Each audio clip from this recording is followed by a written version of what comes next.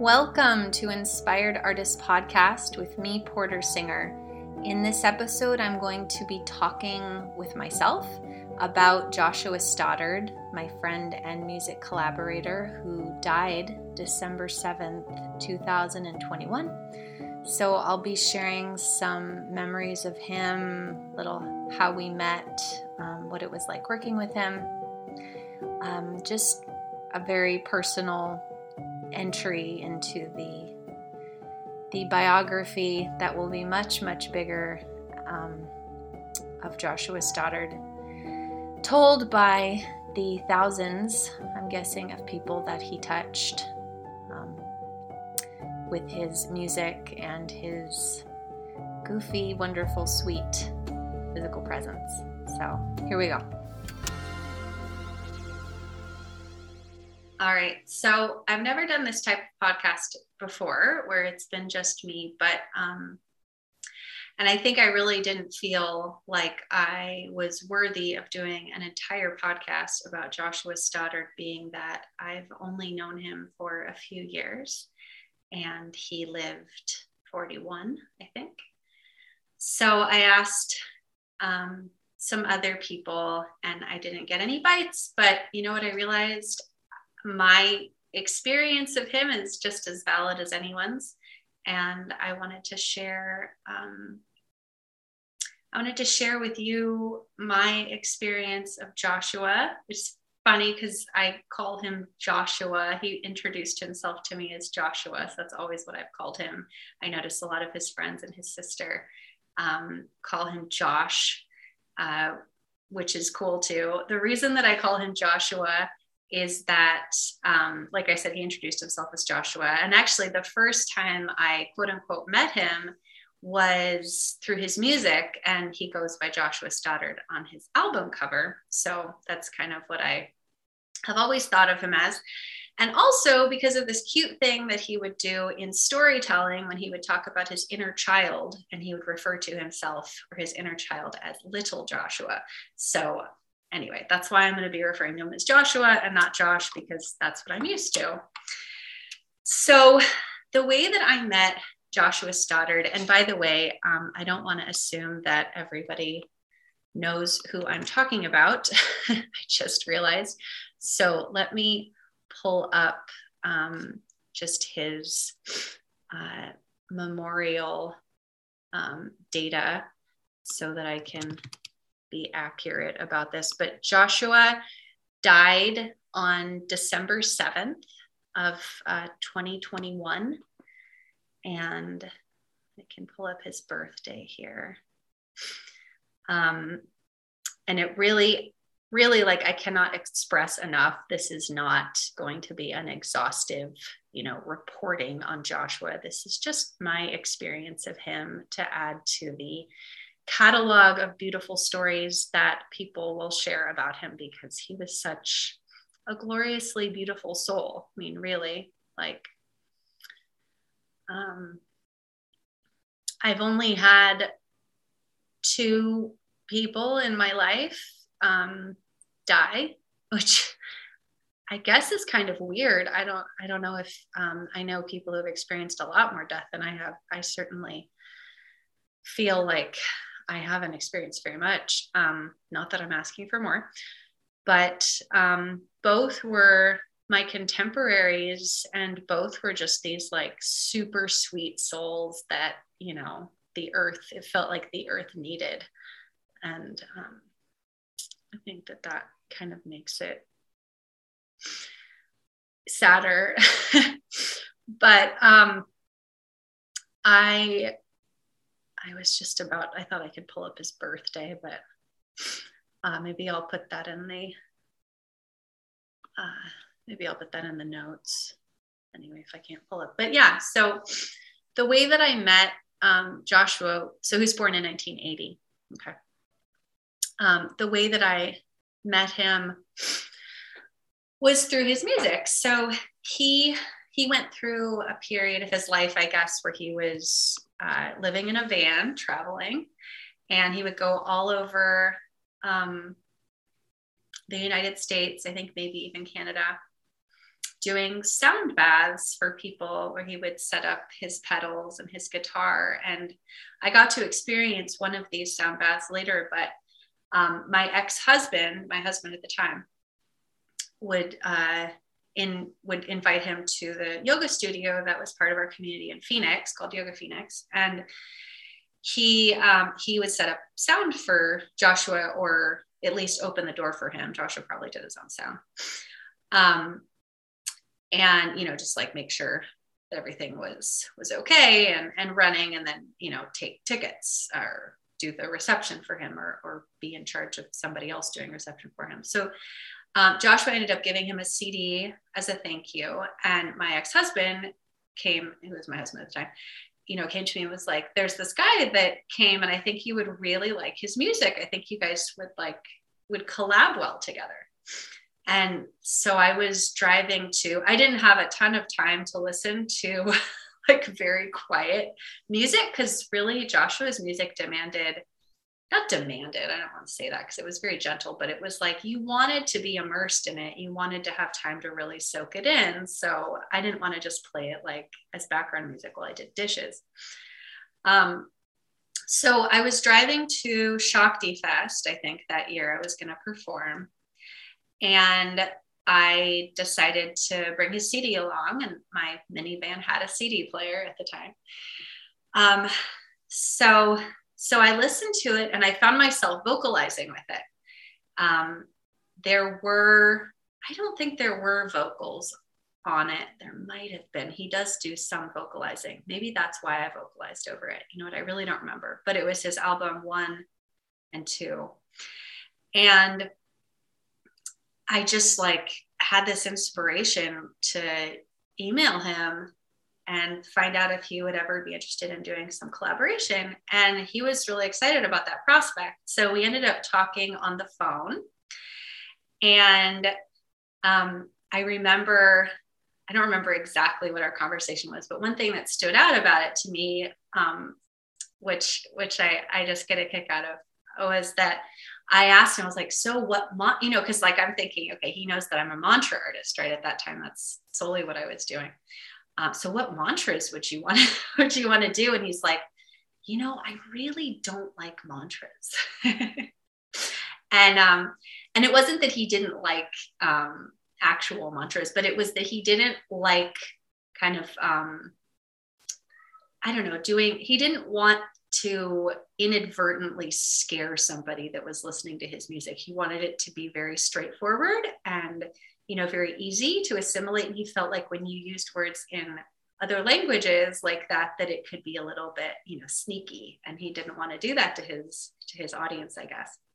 And I'm totally paraphrasing. Sorry if I'm not getting this completely right, but that's what I remember. And I just remember thinking, okay, sure. Well, there's plenty of stuff we can do in English. Okay. But the irony of that actually was that we ended up doing one song on the album that we ended up creating, which I'll get into because there's a cute story about how we came up with the title for that. But it ended up being called For Pamela. And initially it was Joshua Stoddard and Sirgun Kaur, and then I asked him to change my name on it, because I went through a name change in my artist name from Sirgun Kaur to Porter Singer 2 years ago. I think I did it. Maybe it was even just last year. It was a big deal. But I remember getting this idea that like I could change my name on some of my already established music, and that would hopefully send people towards my new name. And what was cool about it is that he didn't like the cover for our album, I guess, when it came out, and he'd wanted to change it. So he was like, great, we'll change your name and we'll also change the cover because I haven't liked it. So he wanted to change the cover, but I'll get back into that because his preferences were always really cool to me. I thought the fact that he had so many like specific preferences was really interesting, because because I'm in the spiritual community, or I've been in the spiritual community for so long, you kind of encounter both things where like some people are like, oh, let's just let it flow and we'll see what happens. And then other people are like very specific about what they want. And I think I used to feel like if people were really specific about what they wanted, that they weren't being super spiritual, which I don't see it that way at all anymore. I feel like it's very good to have boundaries and to know what you want. And Joshua definitely did. He definitely knew what he wanted and what he wanted it to sound like and what he wanted it to look like, at least in my experience with him. So anyway, fast forward to the next time that he came into town to do a sound bath, and he shows up in his van. And I remember meeting him for the first time. He was super tall, bald head, which I know is like kind of his second or, third or fourth, I don't know, incarnation, because I've seen photos of him with this like really cool curly blonde hair, but at the time that I met him, he was bald and kind of monk looking. And he came by our house, I think it was before his sound bath, to record some of the viola, well, all of the viola that my friend Candace Calms did. So we did that at my home studio. And this was after I had recorded a few of the vocals for the album. But I think what was cute about the fact that he didn't want to do something in another language was that I ended up being inspired to sing all these songs in French, to do these lullabies. But I think because they were like kind of a standard, like a lullaby is kind of standard. It's not, I don't know, maybe as weird as a mantra in Sanskrit or whatnot. That he didn't have a problem with the French. So I thought that ended up being pretty cool. And I thought it was really lovely. I really, really love that album. I really love Candace's viola on it. I love what he did with it. I love the people that he got involved in it to mix it and make it sound so like wonderfully etheric. It's a very simply recorded album, but the skill that was involved in making it sound the way that it did was pretty epic. And I don't think I realized at the time just how kind of genius Joshua was at doing the sound thing. I think I noticed that more as I listened to all of his recordings from last year, and just kind of looking back, I don't know, I think it's easy to sort of take the people in your life or what they do kind of for granted at face value, right? And what he did was really unique. And I think that the fact that it did seem sort of, I don't want to say normal. It's like, it felt familiar. It felt so familiar that it was almost easy to not notice how genius it was. But it wasn't familiar. I don't know of a lot of music that sounds quite like that and that I feel the same way about. It was a very special kind of music to sing over. Something really cool about his process too is that he wanted to record everything in C, the key of C, because from his research, I guess, he had discovered that that's a very soothing sound. So he wanted to do everything in C. So everything that we did was in C. And if I'm not mistaken, I don't remember if it was in standard tuning or if it was in 432. Gosh, I don't remember. But anyway, soothing key of C. So he came over to our house after he'd set up for his sound bath at Yoga Phoenix.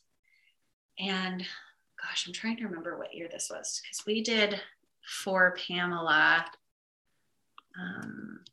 Let's see.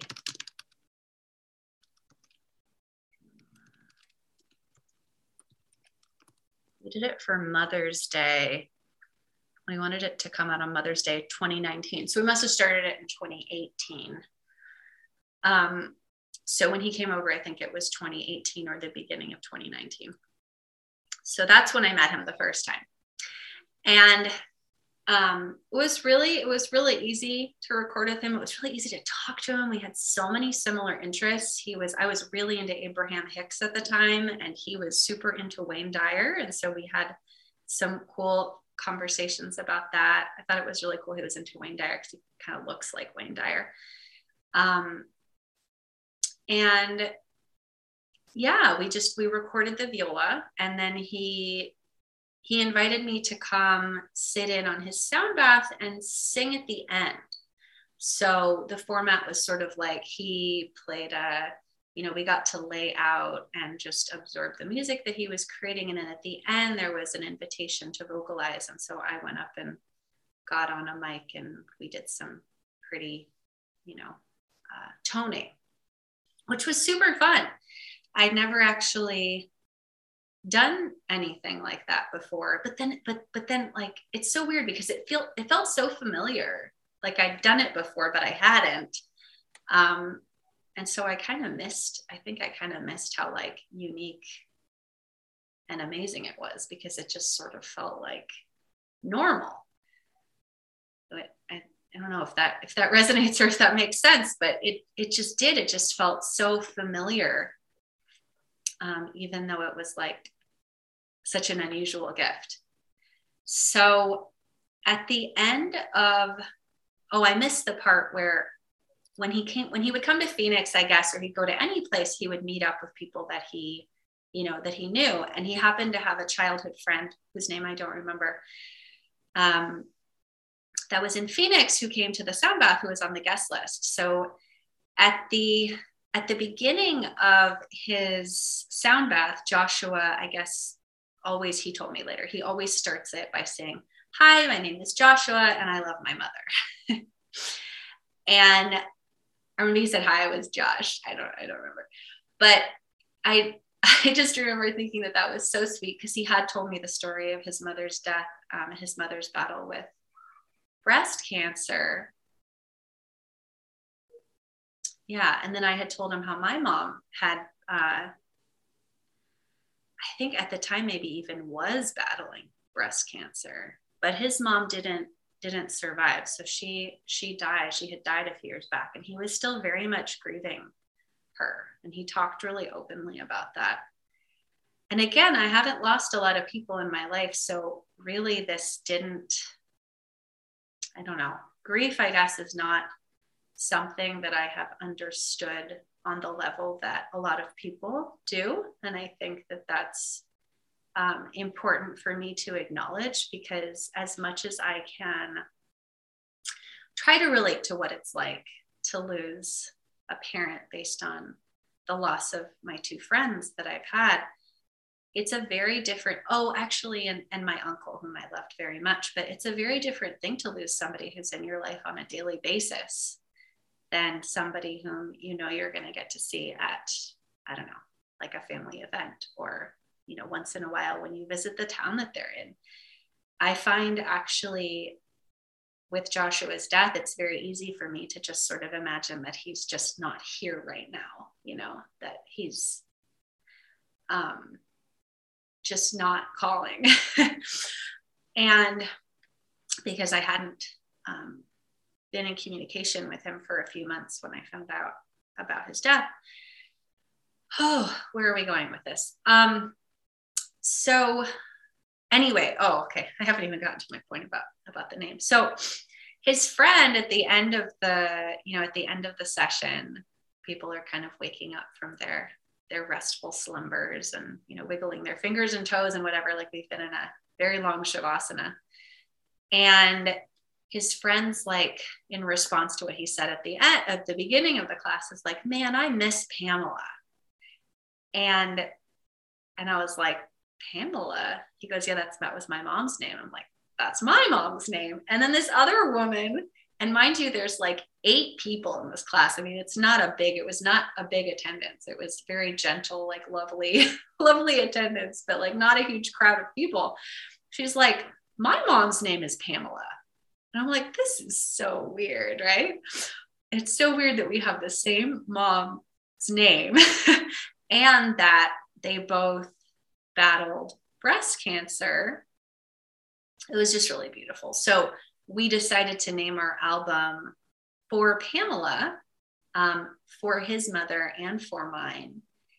And I guess he had been wanting to make something for his mother, but, you know, slight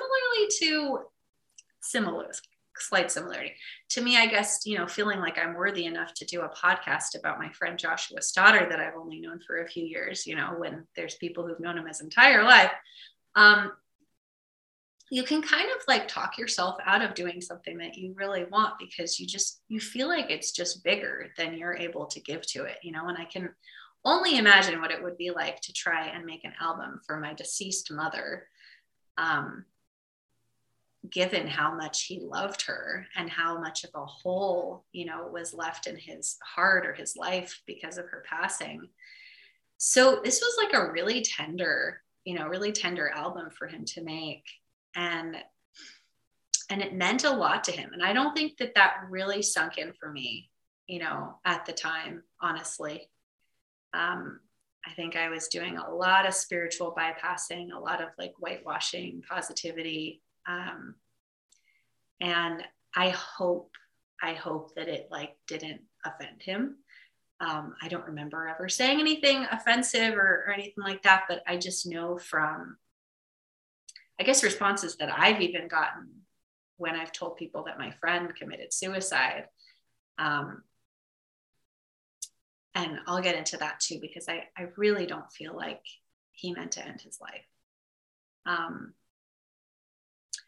But that people will either, you know, show you how compassionate they are, or they will be afraid to show compassion because it might show that they bought into the illusion of death, you know, because they're so uber spiritual. And I feel like I did that a lot. And I apologize. I just officially apologize to anybody that I was not compassionate with, who told me that they had some sort of tragedy or struggle because, you know, I took the quote unquote higher perspective and kind of, you know, spiritually bypassed it. I feel like that's not uncommon, especially among the yoga community and the sound healing community and all that. I feel like we don't,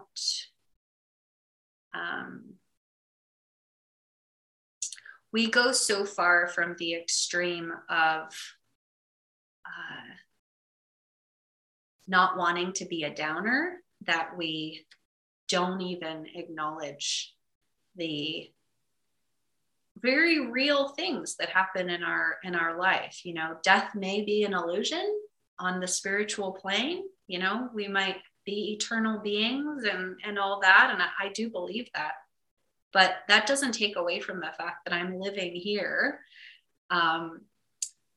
in a body and I can't give my friend a hug anymore or call him on the phone. Like, that's a very real missing thing, you know. Just like, you know, the body may be an illusion and I may, you know, be hungry for something, you know, say I want an apple. I'm not going to convince myself that I'm so spiritual that I don't need to eat. You know, some people do. But that's real in my human existence, right? There's reality in your human existence, and negative emotions are a reality in your existence. Uncomfortability is a reality in our human existence. Death is a reality in our human existence. Who knows what happens afterwards?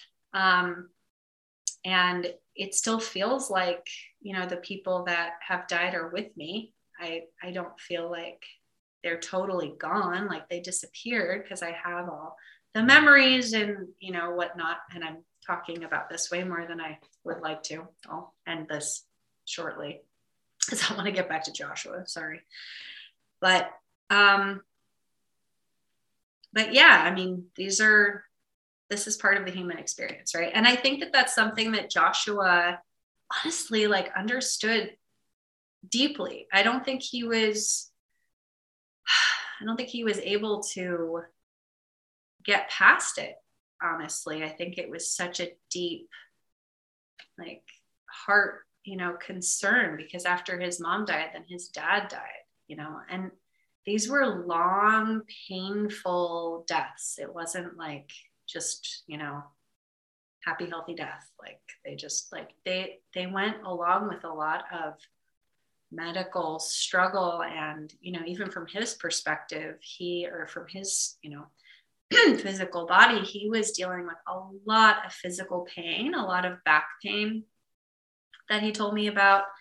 And he had to stop touring because of this. And we did 2 podcasts together. We did one called Death and one called Healing on this podcast, which are nice to listen to. I listened to them both right after I found out that he died, just so I could hear his voice. And I like the first one better than the second one, because I feel like the first one I let him talk a lot more.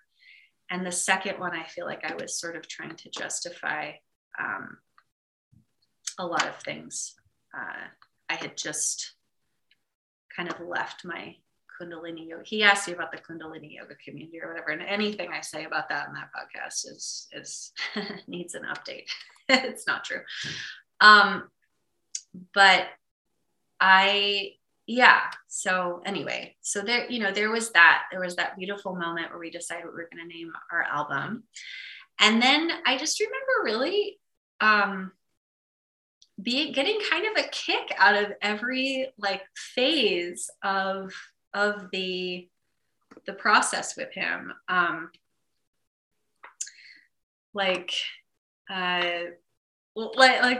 thought this was funny. Like he wanted to use the viola in more songs than she had actually recorded. Like he wanted to kind of reuse some of them. And I think he was a little bit worried that people would be like, oh, that was used again. And I was like, I don't think anybody's going to notice. And I don't think anybody has noticed, because they're like taking, there's like these parts that are taken out of context, or he made them, he did them in reverse or something. So I think he was able to coolly and creatively repurpose, he called it recycling, repurpose some of the viola tracks, which I thought was really cool. And I liked that he was open to using the French. That was really healing for me. That was really a big step for me. I'd never recorded in French, and I had never really thought of French as a healing language. And here we were making this healing CD, this sound healing CD. And he later kind of changed his mind about using that word, but at the time he was still using that word. And it helped me to be able to sing in that language. That language was the language of bullying and like a really dark time in my life. So I haven't taught my kids French. I don't, now I speak it more if I have the opportunity to, if I run into people, but really wasn't something that I prioritized or kind of wanted to go back to. So it was interesting that I decided to spontaneously use these lullaby lyrics in a super creative way. I was really happy with how they turned out, because if you know the initial lullabies, they're not done, exactly the way at all they were originally conceived. They're very much interpretive. And, and he was cool with that. So I offered to do the album artwork for Pamela. And we had this really lovely woman come and take photos. And I can't remember how I met her. I wonder if he had introduced us, or if I just found her on Instagram. I don't really remember. But anyway, we ended up making a music video and doing some photo shoots. And I thought the photos were really cute. We looked really happy in them and whatever. I I don't think he liked the photos. I don't think he liked having something so recognizable on his album cover. Like it was very much our faces, you know, so it was like, it was not abstract or whatever. And I think based on what he did for the second run of the cover, which was all like rainbow and blurry, I think he preferred to be a little bit more hidden in the music, which makes sense, I guess. But anyway, I ended up doing the cover, you know, the cover art, and we each wrote a little message to our mothers in it. And I remember him being like very oddly specific about like the font size, font shape, like down to like exact positioning of where the title was. Like I wasn't seeing the, you know, where one of the letters should be on the page anyway. So he was like very detail oriented when it came to that sort of stuff. And I think that also had to do with the fact that this was an album for his mother and he wanted it to just be like perfect, which was so sweet. So we ended up releasing Navire. He wanted to do Navire. I wanted to release Ton Moulin. I still think I'm right about that because it ended up getting more plays on Spotify. But he really wanted to release Navire as the single, and I wanted to release Ton Moulin, whatever, you know, it was his project. I mean, it was our project, but I felt more like it was, you know, me in his world as opposed to him in my world, obviously. So I was definitely going along for the ride with that. So yeah, we released that, and then we weren't able to get the CDs by Mother's Day. I don't think we were able to get them exactly because Mother's Day was the following year, Shakti Fest, which was kind of a sweet little turnaround because when I heard his music for the first time, I was headed out to Joshua Tree to Shakti Fest. And then we were 1 year later and we had the album almost. I think it was available digitally, but maybe not. I think that's what it was. We released it digitally, but our CDs didn't come for a couple weeks. Anyway, we got our shipment of CDs and he was still able to do a little bit of touring with them, I think. But then he couldn't anymore. His back was hurting him so much and his dad's health was failing. So he went to Florida to be with him. And if you want to hear that story, that is in the Death podcast, I believe, maybe even in the healing one too. Yeah, and that I feel like I just didn't.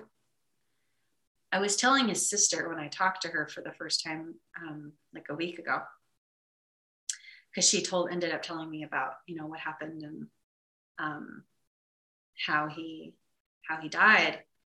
And I didn't realize how present his physical pain was. I thought when he was telling me about it on the podcast that he had gotten past it. And that may have been a factor of me not listening well enough or him talking about it in the past tense. But I really don't think that I understood the level, obviously. I don't think anybody did, because I don't think anybody was expecting him to, you know, take his life in December. I think this was probably universally surprising. I don't know that anybody was going like, yeah, this is the next step for him. I mean, if I had, I would not have, I would have been on the phone with him. But yeah, he was just such a playful, goofy guy that even when he told me, you know, that he was in immense pain, like it felt light. And I mean, maybe that's like naive and stupid. I don't know. Maybe. It really does teach me a lot about my ability to, you know, listen for cues and, my mom told me when I told her about this, because I was feeling so guilty that I could have done something. She was like, we all have that friend that, and I don't know if we all do, but she did. We all have that friend that, commits suicide and we feel like we could have done something. But you'll know now what signs to look for. I was like, yeah, that's true. I've never thought about my friends' troubles as like cues for possible life taking. I've never really thought about it that way. But there are certain cues to take seriously. And I guess from this experience, I'm like holding a little bit tighter to, my friends that I feel like need a little bit of extra support, and maybe even just people in general. Like, we're about to start this community for empaths that I'm a part of with 5 other women. And I just feel like these like circles where people can actually share what's going on and be heard are necessary. That's not to say that, what was really necessary, honestly, was mental health practitioners being available. That was something that really saddened me when his sister told me that he wasn't able to get any help. He was looking for a psychiatrist. He was looking for somebody to see him so he could talk, and he couldn't find anybody. It was like on wait lists, and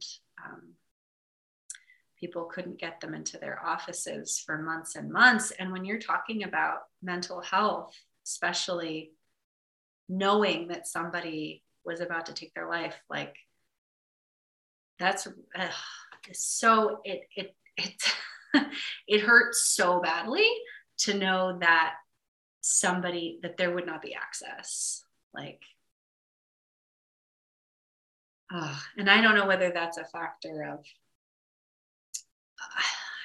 I don't know. I don't know enough about our medical health system. Honestly, I've been fortunate enough to stay out of that system for a long time.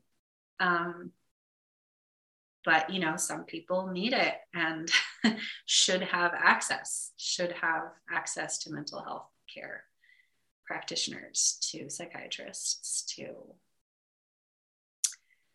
what they need to stay alive, right? I do believe that, well, I haven't gone through the past year. So when I spoke to Joshua for that podcast, and I was talking to him a little bit over the phone outside the podcast too, those were really long conversations, the podcast though.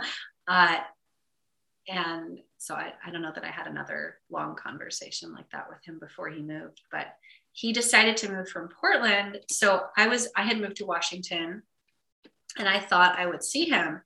And I ended up going through Portland,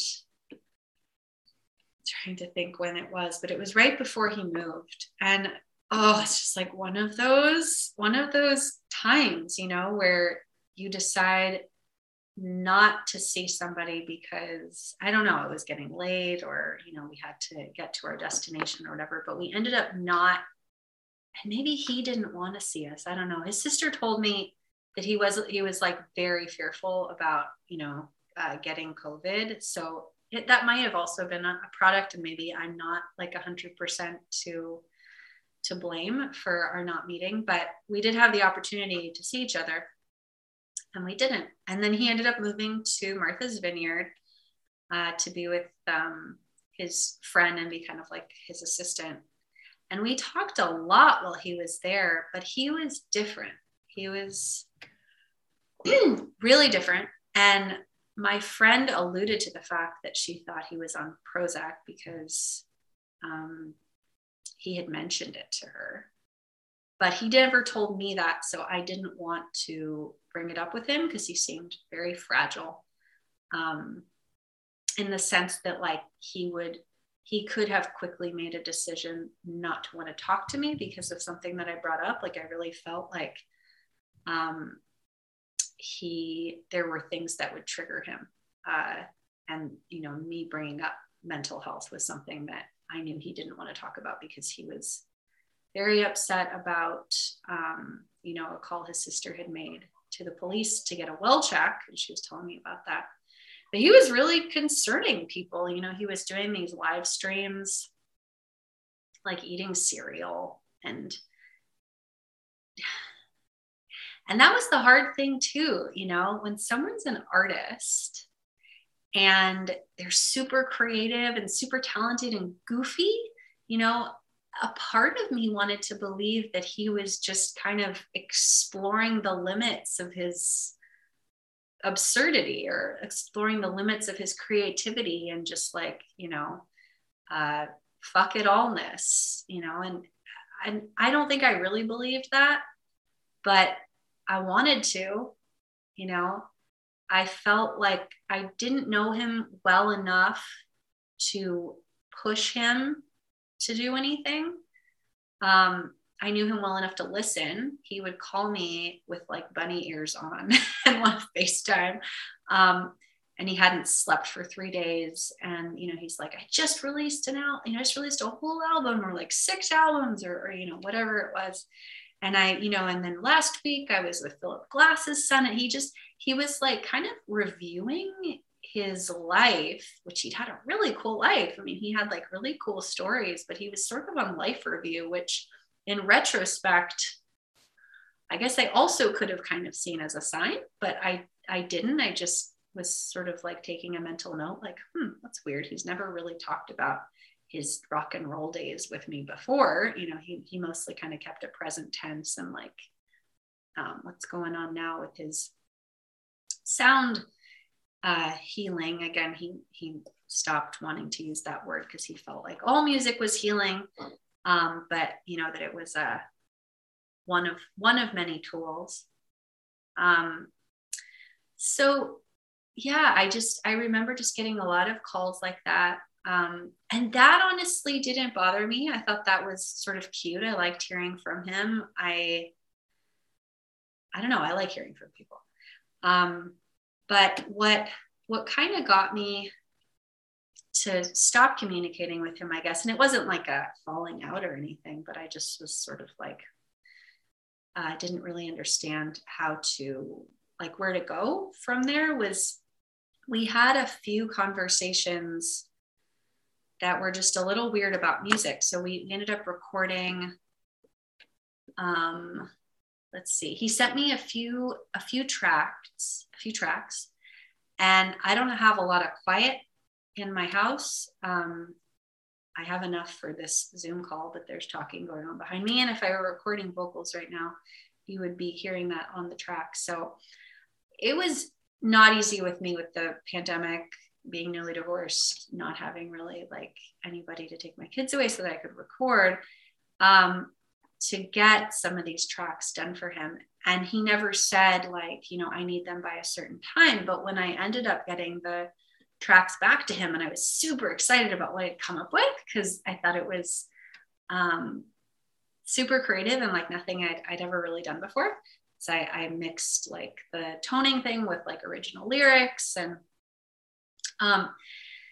he was like, oh, I already released that track. And my heart just sunk. I was like, well, why did you send it to me if you were just gonna, do it yourself? Which, given his mental state, I can understand was like not the right approach. Like I didn't realize that I had like kind of stability on my side, or, mental stability on my side. Maybe I don't. Maybe that's an illusion. But I feel like at least I was in like a clearer place where I could have, held a little bit better space if I had known what was really going on. But he was just really frustrated with me. Like he wanted me to be handing him tracks, sooner and whatever.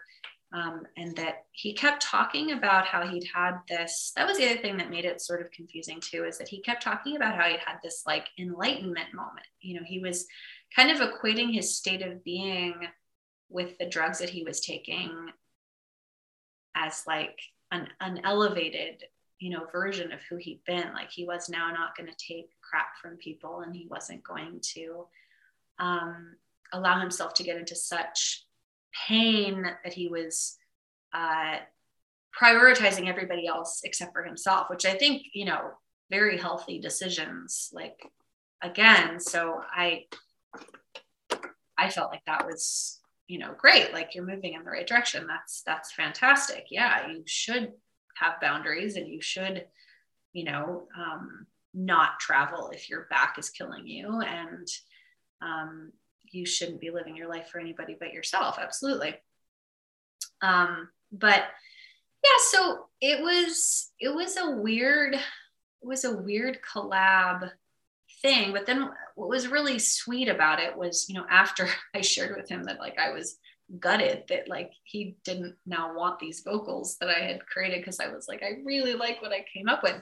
He called me back and was like, oh my gosh, this is so great, I love this. Well, why don't we just do a second version of it? And I was like, that sounds like a great idea, so we'll call it something else. So I don't actually know what the first version of it is called, but the second one that we did together was called Crashing Waves. I think it may have been on his LS Me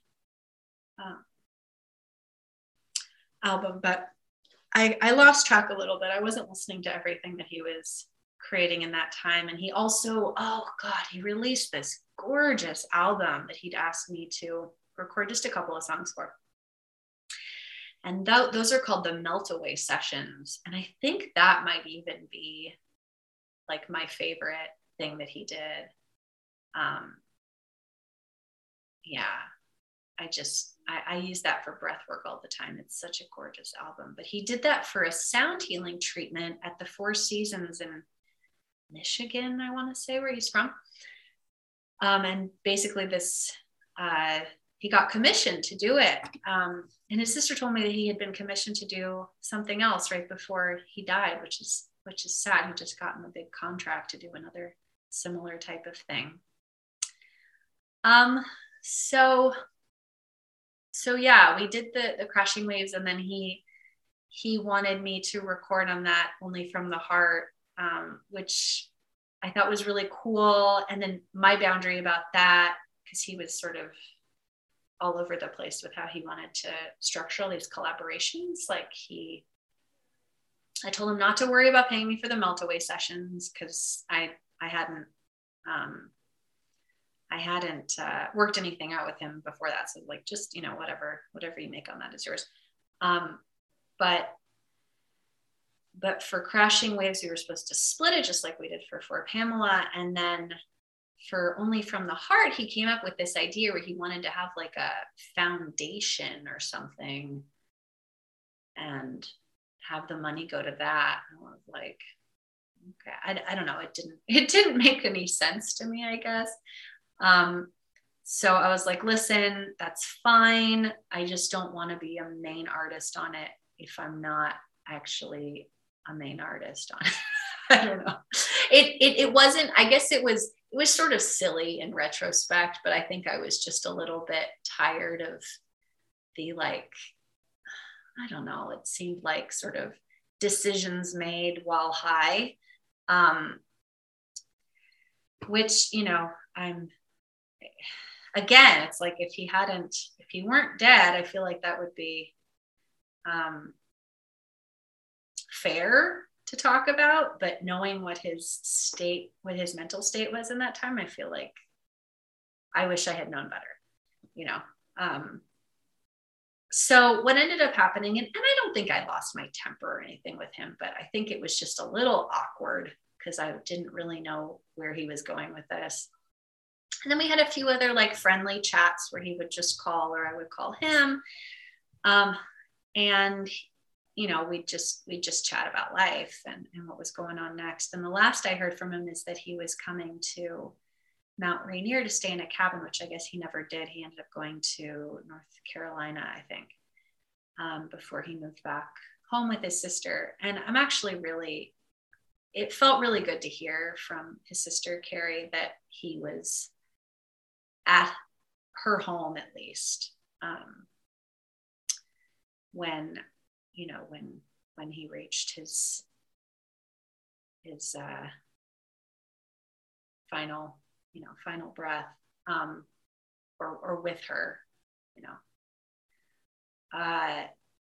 but the last thing that I heard from him were a couple of times, either an email or a text, where he had told me he's going off the grid and that he only wanted me to contact him through voicemail or something. And then he left me permission to use all of his. This was also really strange that it's like, in retrospect, I'm like, yeah, this is something somebody who would not think they were going to be around for long might do. But could have also been something that somebody who thought they were going to go off the grid would do. So, who wouldn't be back for a while, I guess. But he told me that I could use any of his music without crediting him. It's in an email somewhere, something like that. But that I just had to change it significantly enough so that it wasn't recognizable, something like that. And then that he only wanted to be reached through voicemail. And I was sort of like, okay, this is like, what? You want to be reached? Like, I can't I don't know. Whenever somebody says like, the only way you can communicate with me is through pigeon carrier or carrier pigeon, or like, I will only be taking phone calls, or I will only be taking emails, or I don't know. It rubbed me, I guess, the wrong way. Which, again, in retrospect, it's like, Porter, that's so stupid. Like, who cares? He was going through a tough time, but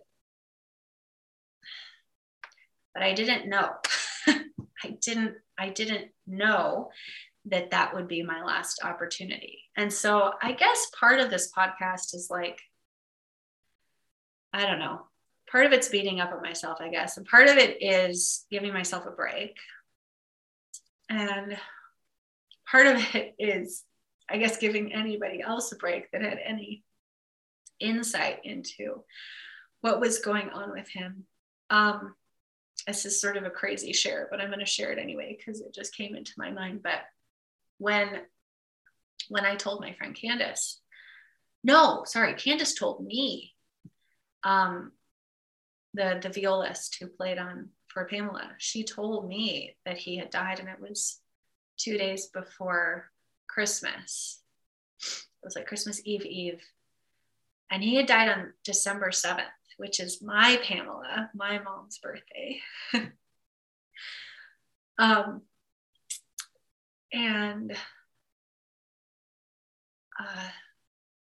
So she had sent me in like I'm in tears kind of message, and I was like, oh my God, like what? And I knew immediately that it was an accident. Like I knew that it wasn't like a medical thing, or I felt like I thought maybe he had overdosed by accident. I don't feel like I'll share what she shared anyway. Candace is like an intuitive, and I consult with her on certain topics because I trust her clairvoyancy, which I don't think she would describe it that way. She's like clairaudient, I guess. But she said that he sat with her for a few days, that he was in kind of this limbo period, and that he wanted her to let me know that like he was just like, call Porter, but that he wanted me to know that we were not done making music together, and that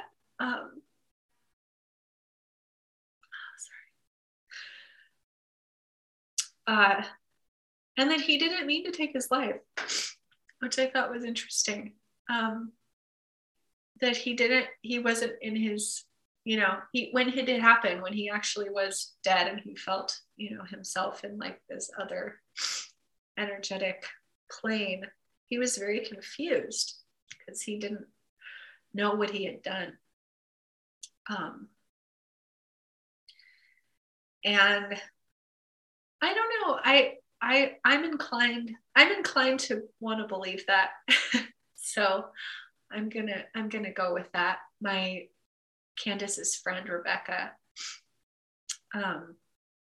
talks about how I guess she deals in that space a lot, where she talks with people who have had people communicate, or people commit suicide, or their loved ones have, or whatever. And so she feels into that space a lot. And she said, excuse me, I'm gonna blow my nose. Pause this for a second. Hold on. Okay, back. That no one who quote unquote commits suicide really means to end their life.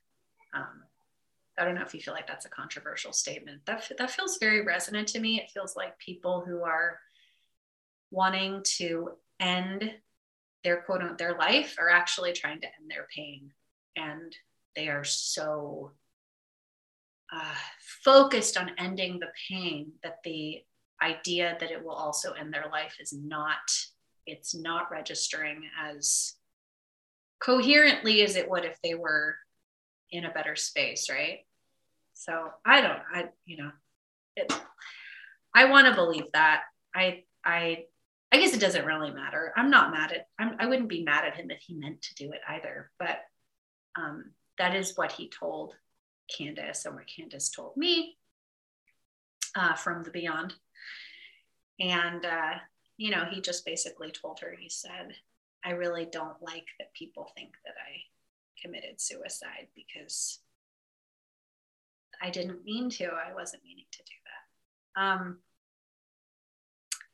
The other thing that I thought was funny is, I was talking about, was like, I'm so sorry that I didn't reach out more, or that I didn't realize like that was going to be my last opportunity to reach out. And he said, well, nobody did. This is from her. Again, I'm getting, sorry if I've lost you. I've lost you, listener, because I'm talking about what Joshua said from the beyond. But I don't know. I think these things do help. And like I said, I trust Candace. So for me, it rings true. And I totally get if this is like weird and you want to skip ahead. But one of the other things I had asked her to ask him was basically like, I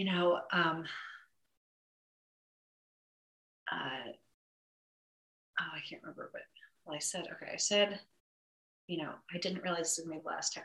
And I said, it was just so frustrating talking to you that last year, because you felt so different. Like you felt like a different person. He was like, don't remember me that way. Remember me the way that I was. That's how I really was. And I feel like that's kind of what Carrie, his sister, reiterated to me too, was like, that just wasn't him, there were glimpses of him, but he was just in so much pain and grieving so much. That's one of the things Candace said too, is that felt like she was helping him process so that he could kind of go through this life review process to, ascend wherever he was going to meet his mom and his dad, maybe. And that she felt the most enormous amount of grief and physical pain that she'd ever experienced in her life. And if that was what he was going through, it does make so much sense that he would want to end it.